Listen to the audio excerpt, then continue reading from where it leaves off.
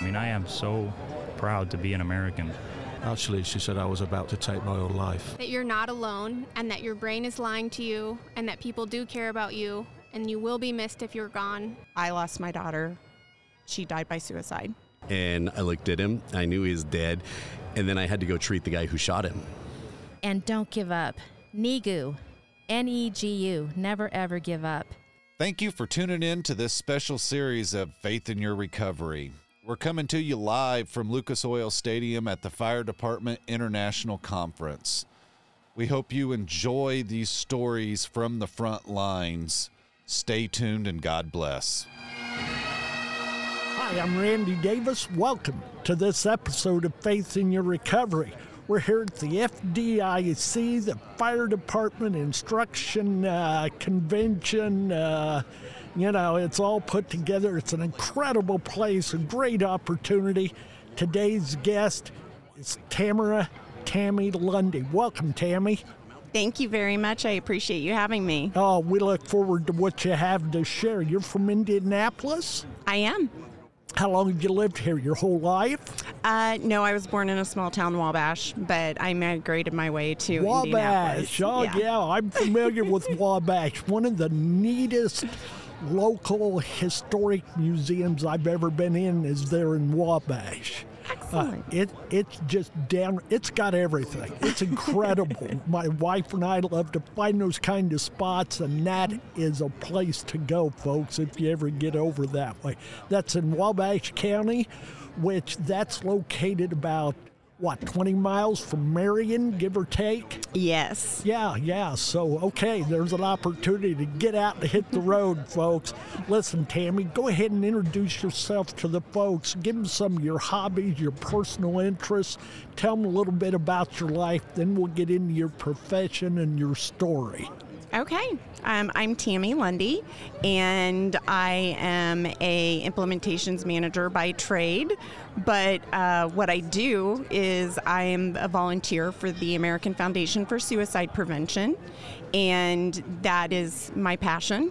So that's why we've got you here, okay? Absolutely. Yeah, what do you like to do with your spare time? With my spare time, I do a lot of volunteering. I love to do events just like FDIC.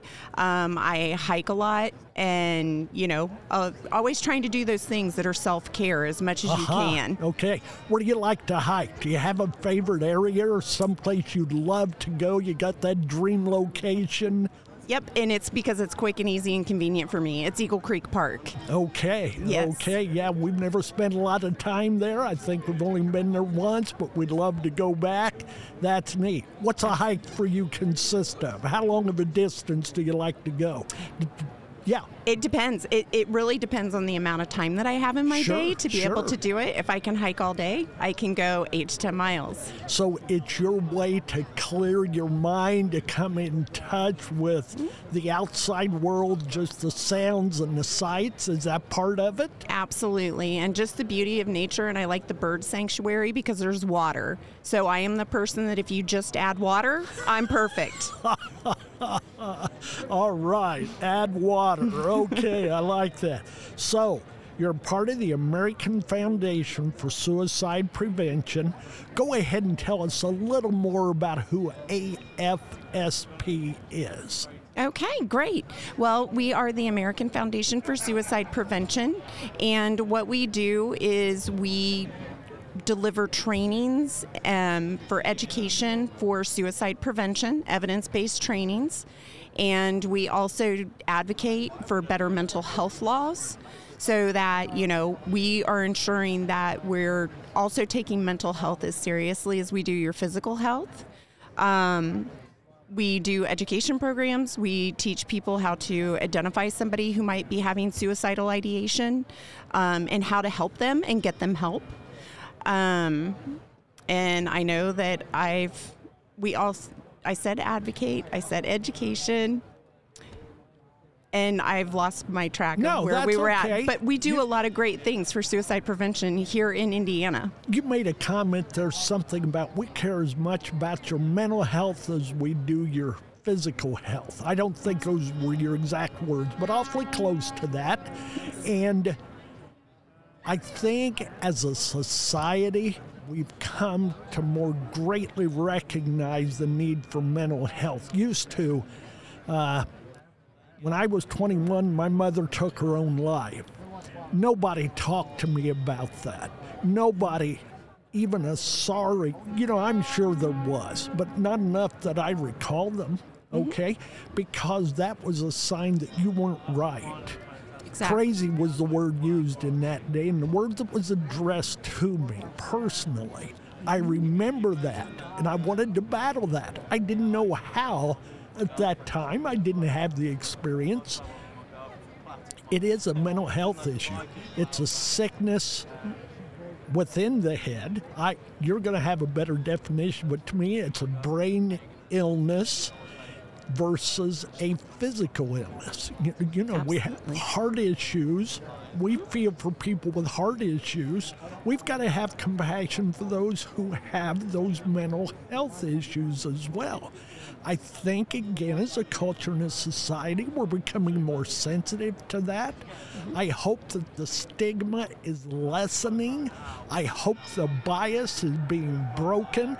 And as you and I share that today, that's a part of why we're here, is to help make that happen, yes? Absolutely, yes. Yeah. What would you like to say to society as a whole about what they can do to help lessen the stigma, to help folks who struggle with it not feel ostracized or isolated, which only adds to the issue? Absolutely. Be kind. Be kind. Wow. It's very much, it starts being that sensitive. Pay attention to those who are around you. See if they're struggling. Say something. Talk to them. It takes a conversation. It does not take much to ask somebody if you're concerned about them, if they're thinking about killing themselves. You have to be direct when you're doing that. Just, make sure, or if they're having just a bad day, it could be just a bad day. That happens to us all. Absolutely. And getting somebody on a bad day that may have a lot of triggers or a lot of things that are going on, just asking them and caring about them that day may get them through to the next day. Yes. I deal a lot with those who struggle with addiction issues, and there's that idea of just, helping them step down, if nothing else, from that stronger drug to a lighter one. Abstinence is the goal, but we want to help them move in a positive way, and as you just said, if we can get them through today or help get them through, then tomorrow, hopefully, there's greater hope we get them through that day. I've heard it said, and I don't make light of this, but I love to use the statement. So far, those of us within the sound of my voice have made it through 100% of those days we didn't think we could make it through. We're talking about those who didn't get through that day. What would you say to the families who have lost loved ones due to suicide? I am one of those families. My daughter, I lost my daughter, Nicole, in July of 2010. How old was she? She was 20. Okay. So, for me, it's personal. And what I would tell a new loss survivor is that be kind, be gentle with yourself. It's something that, this is a death. Having somebody who's died by suicide is a different type of death to process and experience than a normal death. Be kind to yourself. Reach out. The AFSP, one of the things that we do is called Healing Conversations.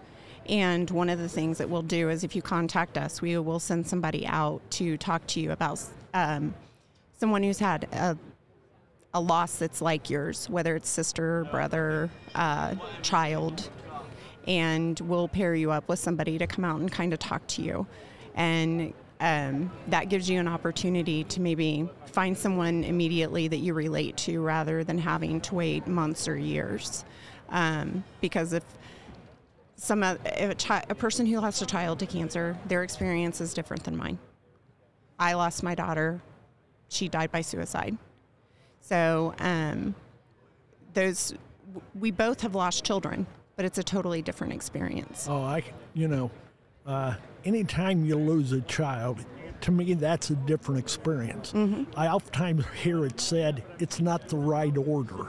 No. It's supposed to, pardon me, I don't say this to offend, it's supposed to be our grandparents, our parents, then us before it's ever that child. And when it's that child, it's just, that can wreck your life if you don't get some help for yourself and your own mental health at that time. Absolutely. And when it was preventable in the sense of suicide or addiction overdose, we carry a different set of issues with us then. And I'm not about to say one's easier than the other, but they are each one different. Right. Those types of things come with the guilt of why, how, what could I have done better? The people that have survived around them, how could they have stopped it? Yeah. Have you personally ever come up with answers to that question with your daughter? No. I know that my daughter had the perfect storm going on. She had some both physical and some emotional, and she, depression, and her dad had died by suicide the previous October. So she had a lot of things that were going on in her life that just compiled on her. So my mind knows what made her feel so hopeless, but my heart doesn't understand how it happened. And she was a strong kid. She's the one who her friends came to. She went to the schools that she wanted to. She did the things that she wanted to. Very strong-willed, always there to help others. And it was just a big shock to a lot of her friends and family. I'm her mom. She talked to me. I knew she was struggling. We were trying to get her help.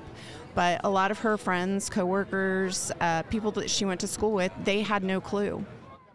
Yeah. All the woulda, coulda, shouldas make no difference, do they? Except make it tougher on us. And we do need to be alert. We need to watch for the signs, but we're not always the one to reach them either, even when we know the signs. But I personally am convinced in my own life, I'd rather step up, step out, and say something and find out I was wrong than to wish I would have and could have found out I was right. Absolutely.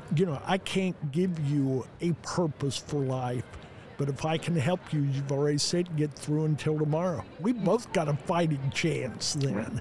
Yeah. What else would you like to say about your experiences that have led you to the place where you are in life today, Tammy? I would say that my path with AFSP has helped me to heal. It's given me resources that I needed when I started with AFSP. It's given my family and I a way to honor my daughter.